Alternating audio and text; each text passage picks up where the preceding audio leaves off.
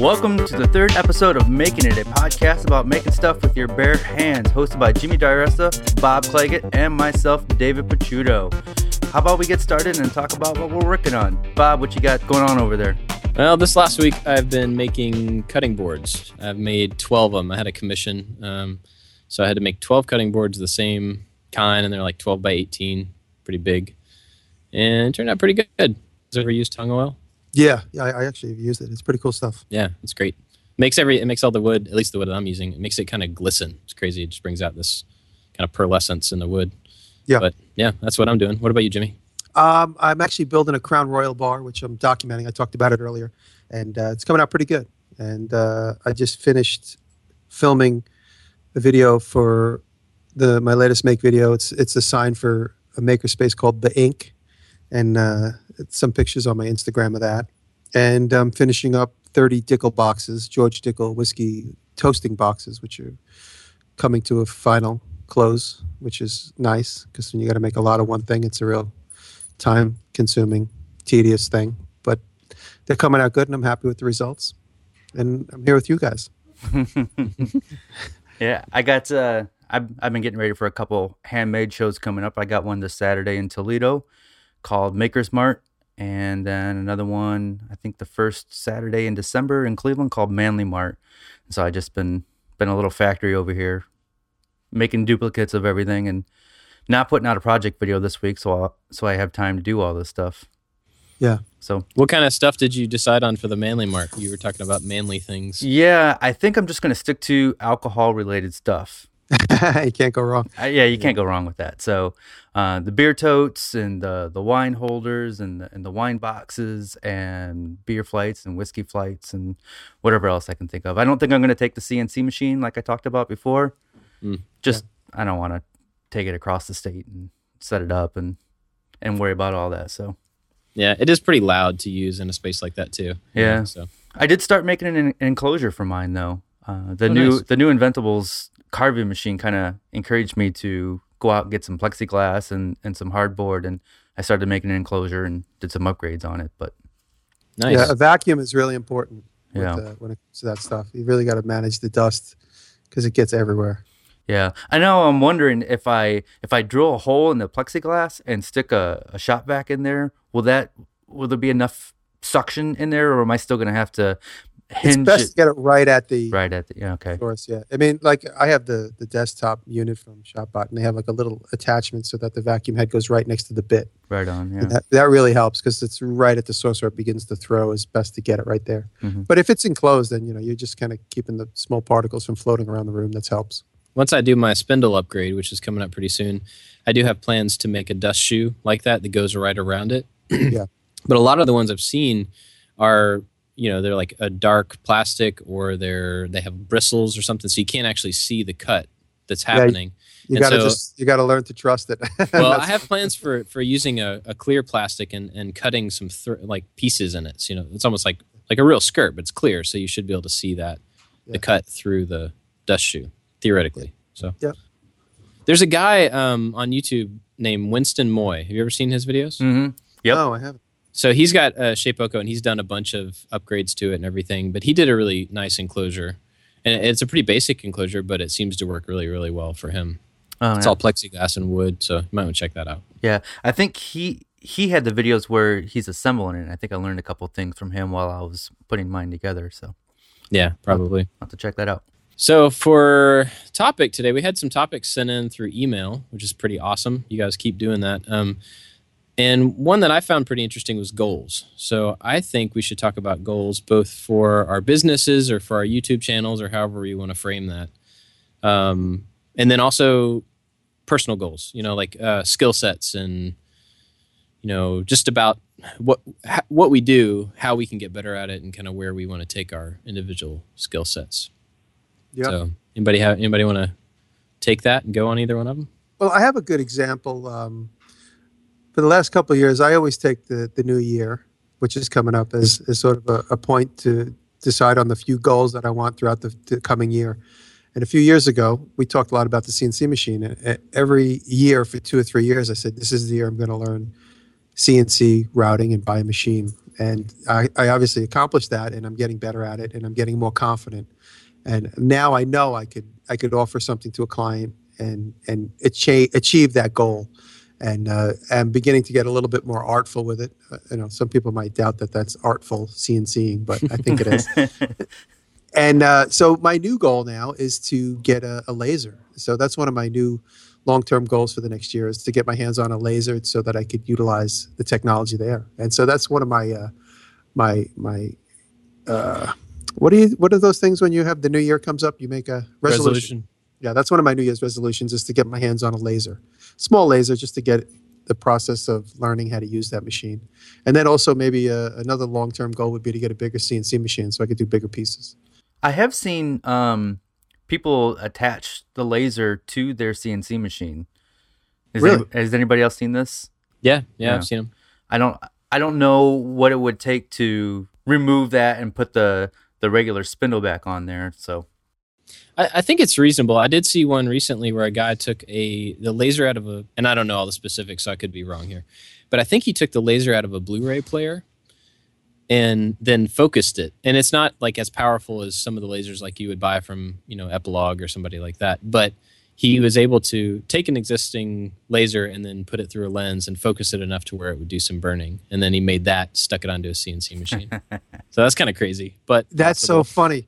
It's so funny you should bring that up, because I developed a relationship with these guys at a recycling plant in Brooklyn just in the last couple of weeks. They emailed me, they were fans, and I wrote back to them right away, and we developed a friendship. And he came over my shop the other day and brought some stuff with him, and one of the things he brought was this laser from some sort of projection machine. And right away he was saying, he goes, if we take this and we find the right lens and we focus it, because you could definitely burn wood with it. Huh. And it never occurred to me to take that thing that Kai found and attach it to my CNC machine. So now I'm a little invigorated. Thank you. Yeah. Or you can make a Death Star too. Well, he's saying, he goes, we just got to figure out how to cut the end off. He's very enthusiastic, and he's got a great energy. He's like, we just have to cut the end off and get a couple of lenses, and I'm like, I go, if we do that, we're going to basically make a lightsaber. We're not going to make a laser. Also a good project. Yeah, nothing wrong with that. I go, yeah, let's make sure we all wear our dark protective glasses. But the laser is sitting in my shop. I haven't touched it because, I don't want to burn my eyes out. I didn't really know what to do with it. So it's sitting on my desk in my shop. So Now we'll play with it tomorrow. I came in the other day, and him and David, who works in my shop, David and Kai had it plugged into the battery pack of one of the DeWalt drills, and they were pointing it around the room. So it works, but they just have to focus. We have to figure out how to focus it to make it burn. Wow. I don't know if that's. He was telling me, and in my mind, I'm like, you know what? I'd rather go spend $5,000 than just get it perfect. But yeah, I feel like there would be a lot of trial and error to get that focusing right, and then just to be able to control it, when you actually wanted to use it. But it still is a really interesting. Yeah, maybe it's something to play with. Yeah, or a lightsaber, either one. Yeah. David, what goals were you working on? Immediate goals would be, well, thanks to Jimmy, I have a welder on the way. Oh, awesome! Glad that's working out. Yeah, something I've never done before, and I've already hooked up with a local buddy who makes welding videos, and he's from the Toledo area, and we decided we're going to do a show on it where I'm going to have him come over to my place, and we're going to take a trip to the Home Depot. We're going to get the supplies that we need. Then we're going to come back into my garage, and he's going to show me how to weld two pieces of metal together, and then I'm going to give it a shot, and then we're going to film it and put it up on the YouTubes. Oh, nice. Great. That's great. It's great to see someone's learning develop in that way. So that'll be great. Yeah. My first time I'll ever use it will be on camera. So the goal for me is to show people that have never done this before that there's not that many barriers to it, although I really don't know. So I guess I'll find out too. But, you're right. There isn't. Yeah. And so I want to incorporate that into my woodworking, because I have a lot of table ideas, but I want metal legs and not wood legs, So yeah, I've already got plans for it. Great. That's great. That's really great to hear. That's actually one of mine too. I am kind of in the same situation. I've done a little bit of metalwork in the past, but it's been years and years since I've done any welding. And so that's one of my goals, and has been for quite a while, to get that skill set back and get better at it and be able to use it. Because right now it's, if I wanted to make something with some welding involved, there would be like a learning curve of a week or so to get back into, just the feel of it. And I don't ever want to commit that time to that learning curve to getting a skill back that I've let go. So it makes it really hard to try to work that into an existing or a project that I'm working on for that reason. But so that's one. And then I think like as far as the kind of project videos and YouTube stuff in general, I'm trying to figure out how to improve production time. That's like one thing that over the next year I really have to, and this is like such a nerdy, programmer thing to think about and talk about, but like the workflow of idea to plans to making it and filming it and editing and that entire progress. You want to shorten that? I want to shorten that. I want to figure out how to make maybe not all of it faster, but some of it faster, because I would like to be able to put out more content, but it just takes a long time, and you know what? Maybe, I mean, what helps with me is don't plan anything. Just keep a camera nearby. If you start making something, point it at what you're doing. That's really how most of my videos come up. I'm doing a video of the Crown Royal Bar, and the camera was in the shop, and I said to David, I go, should we film this? Yeah, let's film it. It literally was that decision. And now tonight I sat down with the marketing people, and they're like, oh my God, you're making a video. We're going to promote it through our website. We have millions of followers on Twitter. I was like, oh wow, I'm glad I made that little split-second decision. Yeah. But I mean, sometimes it just involves a lot of wood chopping and wood table sawing, which to me doesn't make for an extremely interesting video because I've done so much of it. It bores me. So that's why sometimes when it's just straight woodworking assembly, I sometimes don't find what's interesting about it. But we've already found the first day of shooting, we found 10 things that are interesting, which I wouldn't even have thought of if I sat down to try and plan it. So one thing it's different though about like our positions, you and I, and well, the three of us, is that, you make things all day, every day. And so you get to decide which of those things is worthwhile filming. And for me, it's like, hey, I get to make something, so I should film it. So I kind of do the same thing in that I film pretty much everything. I mean, I'm making cutting boards, and that's not something that I would have thought would have made a very interesting video. And I'm still not sure if it will make an interesting video, but I filmed it because I was doing it, because I had the opportunity to do it. But I think because my shop time is so limited, relatively limited, I want to try to figure out how to make it more productive, Well, you know what's good? Like if you're going to make, sorry, David, but Bob, if you're going to make a video of making cutting boards, take it one step further and use the cutting board and make it tomato sauce or something. Yeah, it's a good idea. Yeah. They're commissioned, so I can't use them. But I always like it when somebody makes a story out of their video. Instead of you just seeing something made, you actually see something made and then being used for its purpose, or there's an actual purpose for that thing being made in the first place, so you get to hear a little story. I like it when there's something else that ties that in. I don't get to do that too much because I'm making something for a craft show coming up, but I that's what I want to incorporate more in the future. And something that I've done to help me kind of speed up the editing time is I don't film everything. So I have to assume, and I know not everybody, but I know most of my viewers already know how to work a table saw.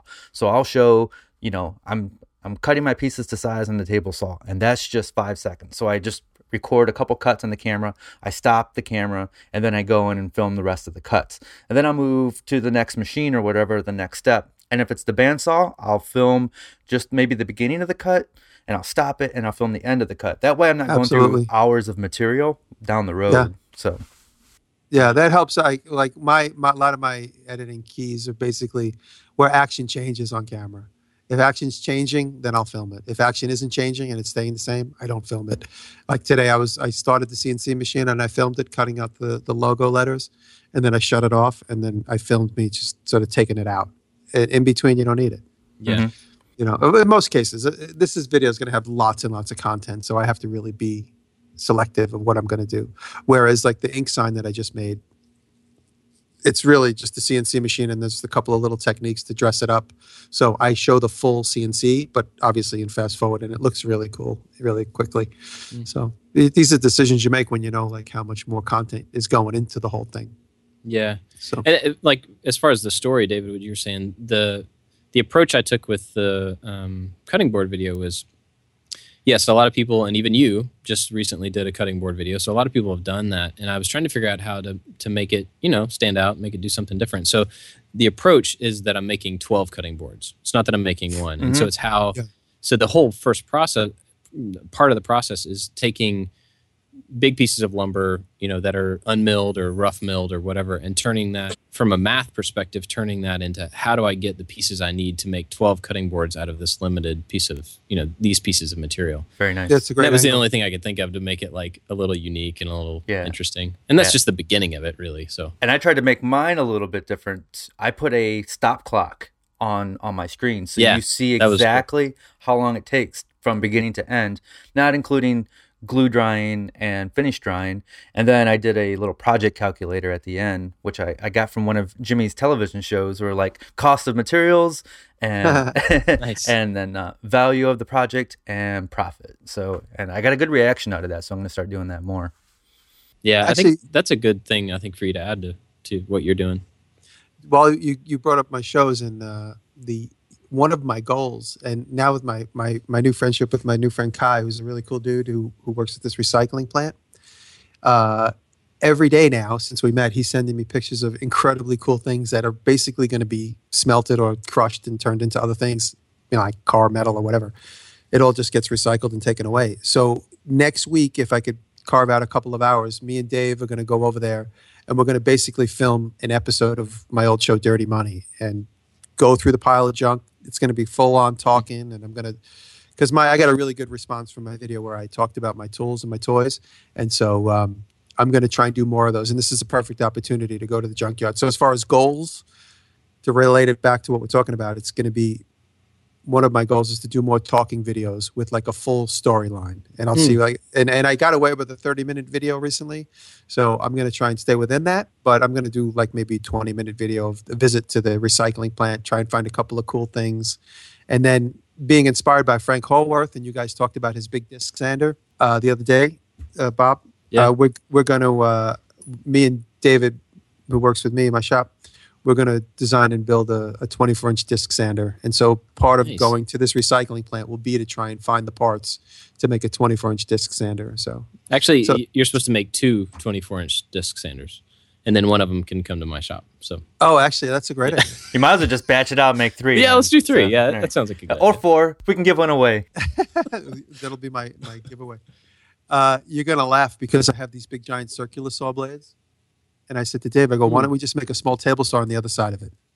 So I'm going to have, it's like a 28-inch circular saw blade, which I've blogged and I've Instagrammed about it a little bit. And I just noticed Dave was taking pictures of it for the DeResta shop. So you might see that up in the next couple of days. We were going to put the disc sander on one side and then have this blade be attachable to the other side in case we have to sawmill a big giant piece of wood. So it wouldn't be too much room as far as a sawmill is concerned, because we wouldn't need to cut a tree, but we would just need to maybe take like a beam we stole off the street at a construction site and pass it through there or something like that. Like something that would give me like an 8-inch cut, where right now, obviously the limitation would be 6 inches. That's 3 inches on the top, and then you flip it and 3 inches again. So something that would give me like a full 8-inch cut is what we're going for. So maybe a disc sander on one side and then the sawmill on the other side. It sounds insane, but It Crazy. See, So- figure out how to something put the straightforward. laser on there. And then you're good. Yeah. so that's one of the goals. It's my crazy disc sander. You mentioned DiResta Shop, and I just want to point out this Instagram account real quick. Now, this is Dave, your shop assistant, taking photos and putting them on Instagram, Yeah. correct? Yeah, Dave Welder has been with me for 7 years. We met. He was my student 7-8 years ago, and he's been working with me on and off for the last 7 years. And he's the one person I can count on for everything. He's been really good to me, and he's been taking tons and tons of pictures. And so we kind of came up with the idea together to just start an Instagram of just all the behind the scenes stuff of my shop. And his Instagram alone, David Welder, Waelder, It's amazing. is also Yeah. very good. He's a really good photographer. My 2 new favorite Instagram accounts for sure. Like his photography, you. it's phenomenal. So Oh, great. He'll be really impressed to hear that. Thank you. So, yeah, so DeResta Shop is just all behind the scenes stuff of like yesterday morning, we went and picked up the lumber to build this new white oak bar we're building for Crown Royal. And so Dave woke up with me, and he woke up and he's like, "I'll meet you at the truck at 6 a.m." So he met me, and he just started taking some pictures, even pictures of me drinking coffee, which I don't know if anybody's interested in, but he's been taking pictures of everything. But we know it happened. So. Yeah. And, like details, like I don't really promote like where I buy my lumber. I did mention Rosenzweig before, but going up there and pulling the lumber, he did a funny little Vine video of me grabbing the lumber and walking around with it. So these are all things like moments that he thought to capture, which are great. So I appreciate that. Thank you, David. That is actually really cool. And I've thought about that before because like I don't have any photos of me working, which is fine. I mean, I'm not like to where, hey, I need to see myself working or anything. But being in the position where we are, at least a lot of us, who make videos, we usually do that by ourselves a lot of times.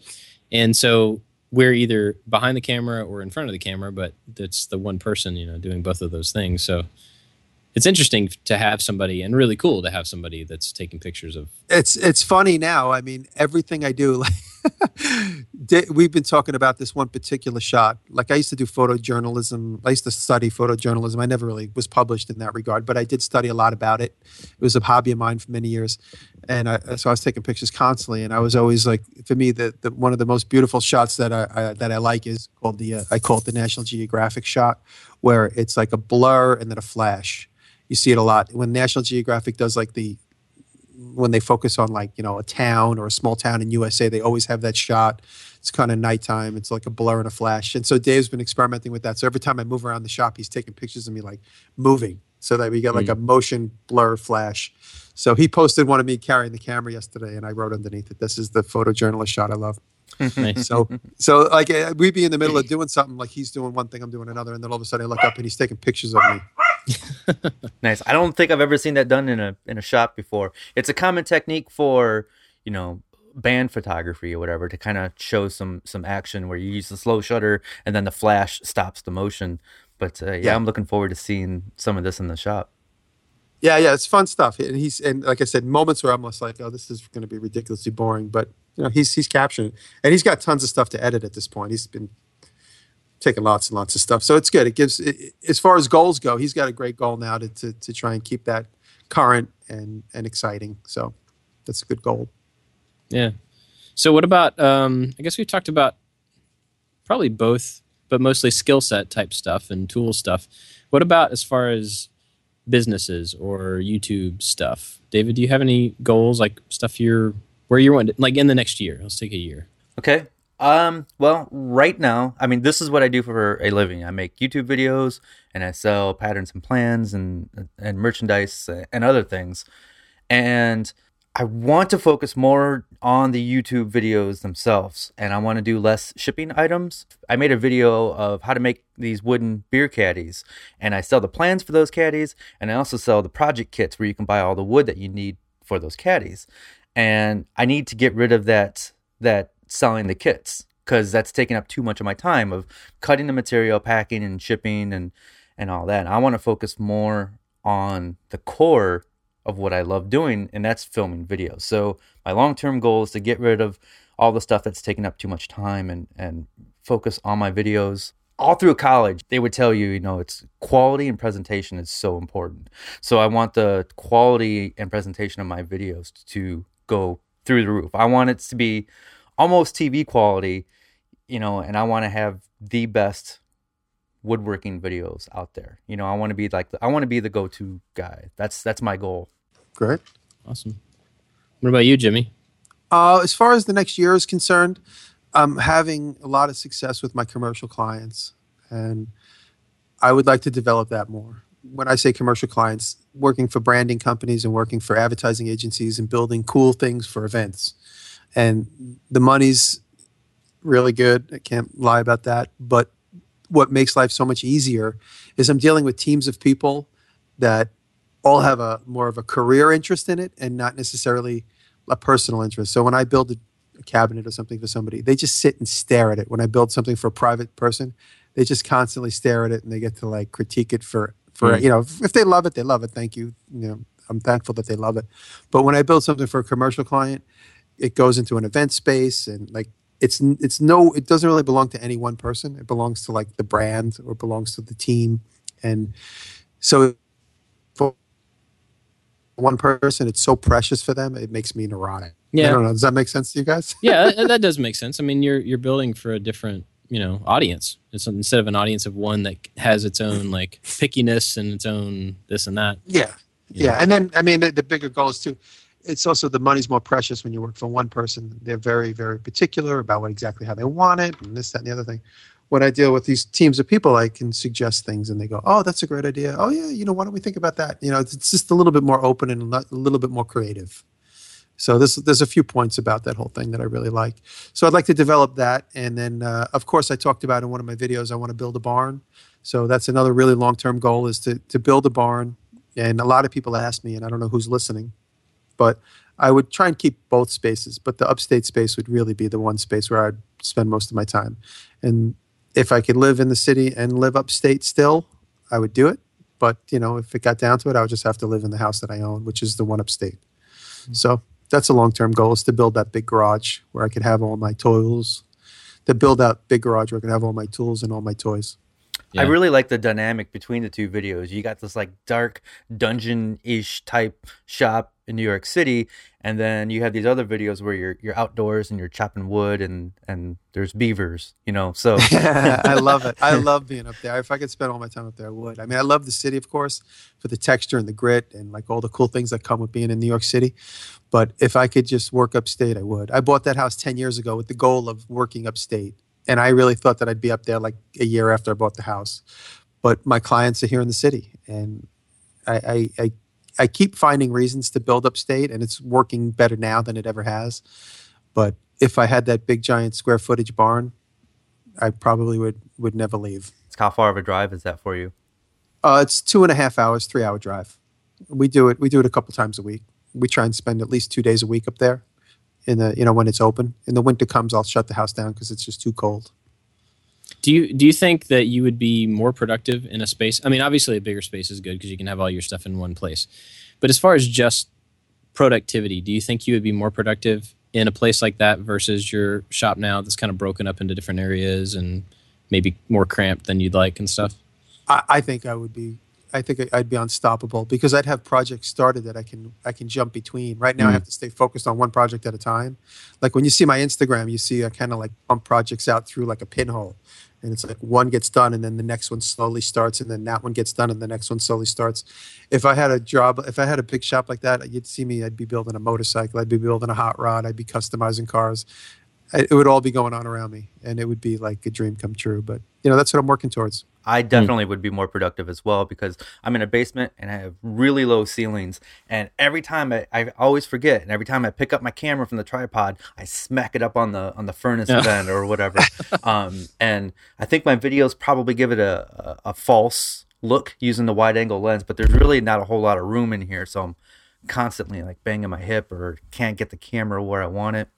And I know if I had a bigger shop, I could be more productive and move around faster. Yeah, that's one thing I've looked at for a while is, what it would be like to rent a space here in town and try to get something, not huge, but something bigger than my one-car garage. And one of the things that I have a hard time with that is just the fact that my shop is in my house.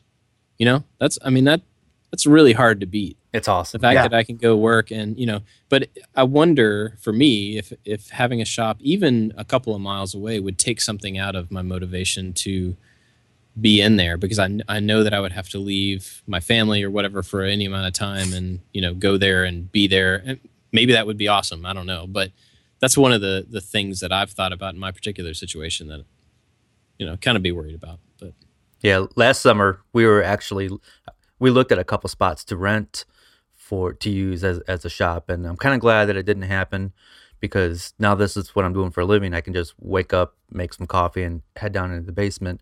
We do plan on moving in about 2 years, and when we move, it's got to have something that's a bigger shop, whether that's a garage or a barn or a big basement or whatever. That's going to be one of the things that we have to have in this new house. Yeah, it's definitely a requirement. Every time I consider what I'm going to do, the space. And I just know that I can't afford to live in New York City anymore and get the space that I have.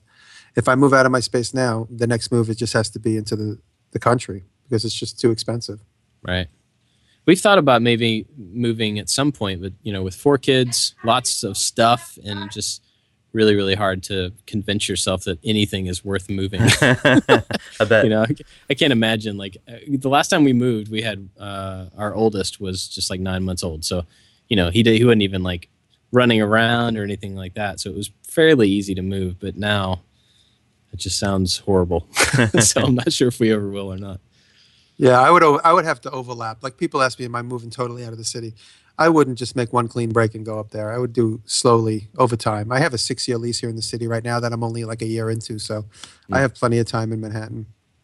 But it would just be nice to have space. I watch Jesse James, and he's built himself a dream shop in 2 locations in Austin. He's got all the money in the world, but he also has all the space in the world, and he's got the freedom to buy these big giant power hammers, and that's my long-term goal, is to live a life like Jesse James. What would be the disadvantage if you moved? Would you? I would imagine you wouldn't be so close to all your supplies and resources. Well, it's funny. I'm sourcing all new suppliers in Albany, in and around Albany area, which is in upstate New York. Albany is the capital of New York, and so it's in the next biggest city. I wouldn't say close to Manhattan, really, but because there's other big cities closer to Manhattan. But it's like a big city in the state of New York. It's got old buildings. Like in certain parts, it looks just like Manhattan, but it was an industrial town, and there's still lots of industrial suppliers. I found a new supplier for plywood up there, Premium Plywood in Altamont, upstate New York. And I go to Albany Steel for my steel. And it's funny, in any city you go, there's always places.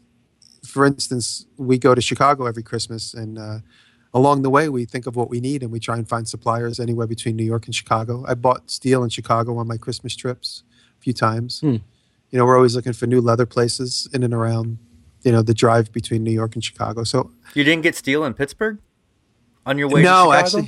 Actually, my brother lives in Pittsburgh, and I've stopped in. But no, actually, we found a really great supplier in the north side of Chicago. I can't remember the name right now, but I actually bought brass and steel from the guy.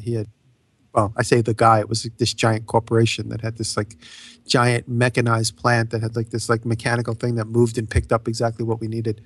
But it was really cool. Just one of the things Taylor and I love doing, my girlfriend, is finding new suppliers for things like that. So New York City is actually becoming less and less of an industrialized town and more of like a shopping hub. So that's one of the things people don't like about what's going on in New York. You're having great little shops close because they're having less and less people being interested in buying the gizmos that they sell. And so you find more of that outside of the city now than you used to. You find more of it outside of the city than you used to be able to find in the city. I'll put it that way.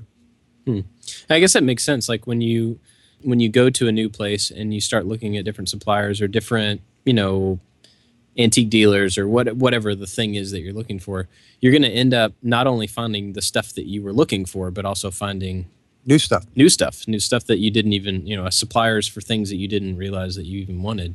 It's true. Yeah. That's a really good point, the way to put it. And that's true. I didn't even realize that that's what I was articulating, but that's absolutely true.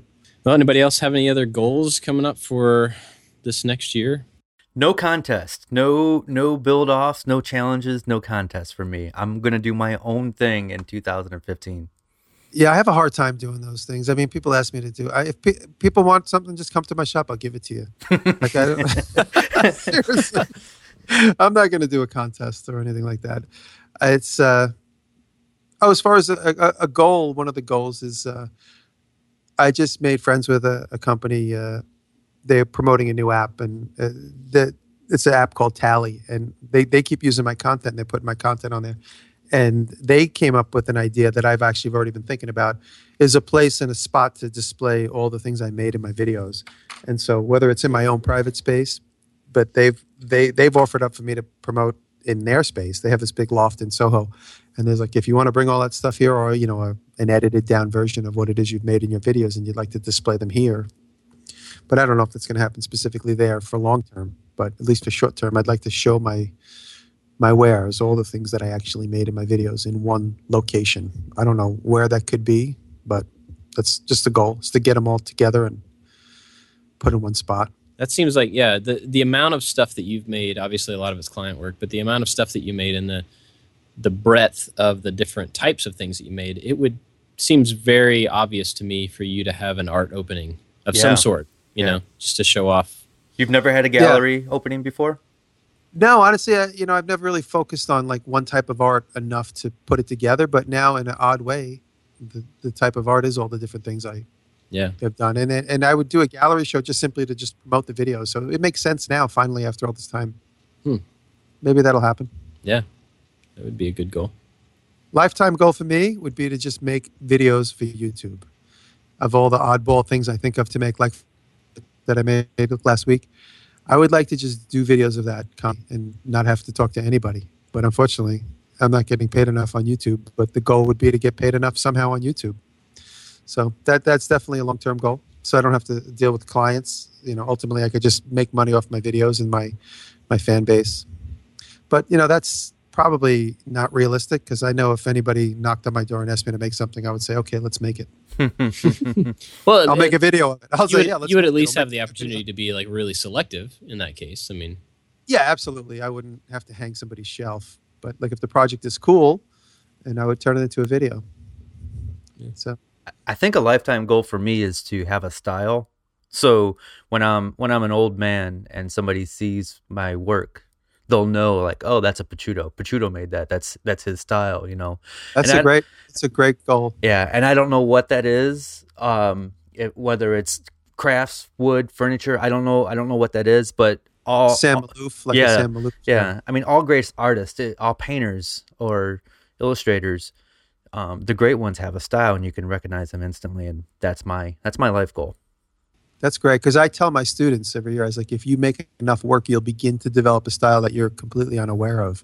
So whether it's drawing, graphic design, or sculpting, if you just do enough of it, eventually you'll begin to find your thread that you'll follow, and you'll develop that.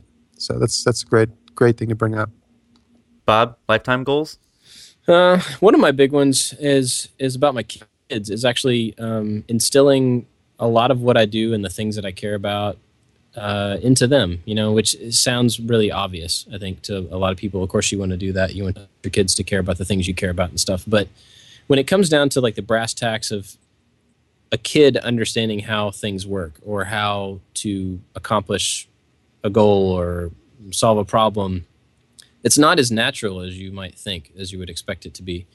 And so I've noticed a lot of things granted, my kids are pretty young still, and so they don't have the understanding of things that they will have in a few years. But when I see them approach like a problem, the way that they go to solve it, you know, I want to get in there and like, yes, this is how you do it. You know, this is how you do it. I want to do it for them. But part of them learning how to do that is being able to do it wrong with someone standing behind them to keep them safe and all that type of stuff. So one of my goals is to just teach them how to problem solve the process, you know, not to teach them how to get things right, not teach them how to do things my way, but to teach them how to go through the process of messing up, you know, in pursuit of doing the right thing and of like fixing something. Yeah. And that goes really far, I think, in everything. A lot of, in everything. Yeah. Problem solving is a huge skill that many of us don't have. And yeah. I did a talk this last weekend, like a workshop at this thing called Geekend, and it was here locally. And it was like an hour-long thing. We made something in the room, and everybody got to come up, or a few people got to come up and help make it and everything. But the point of the whole thing was that a lot of times you don't attack a problem or a thing that you want because it seems big and unapproachable. But if you look at one big problem, it's really a whole bunch of small problems stuck together. And so if you can step back from it and break that down into what the small problems are and figure out how to approach them, once you get rid of all the small problems, eventually you've gotten rid of the big problem.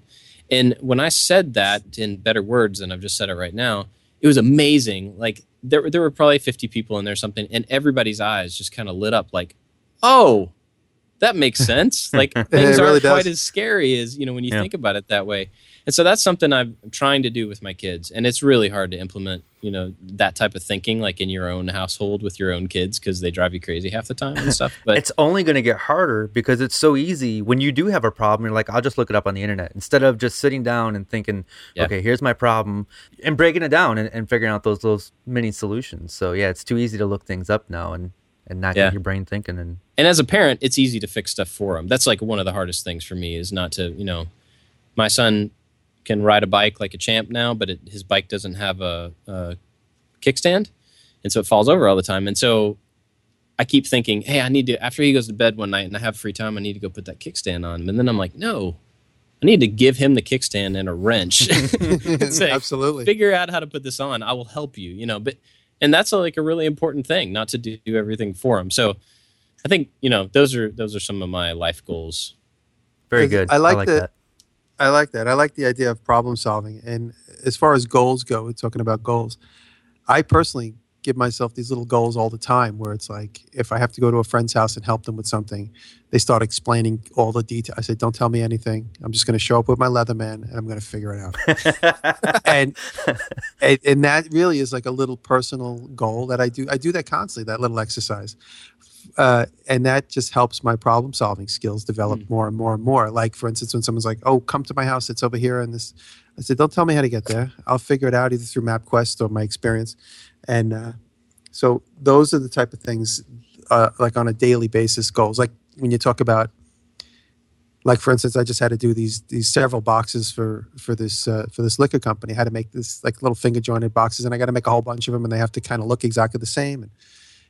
And so every day I say to myself, okay, at least by the end of the day, all these joints are going to be attached. Okay, tomorrow, at least by the end of tomorrow, I'm going to have all the hinges cut. Okay, at least by the end of tomorrow, I'm going to have all the CNC faces done.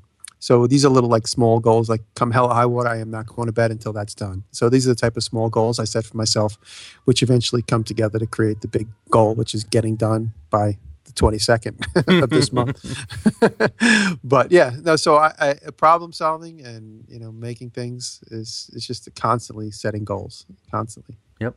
So yeah, I feel like that's a pretty good place to wrap it up for this episode. So thanks for listening, everybody, and thank you to Jimmy and David for thank you doing this one.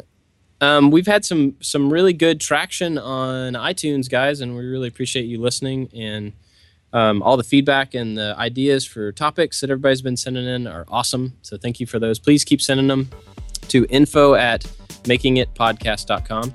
And if you're enjoying the show, please go to iTunes and leave us a review and a rating. Those help us get further up on the list, and more people can find out about the show, and that helps us want to do it even more and more. So yeah, leave us a rating and a review. And thanks for listening. We'll see you next time. Thank you. Thank you.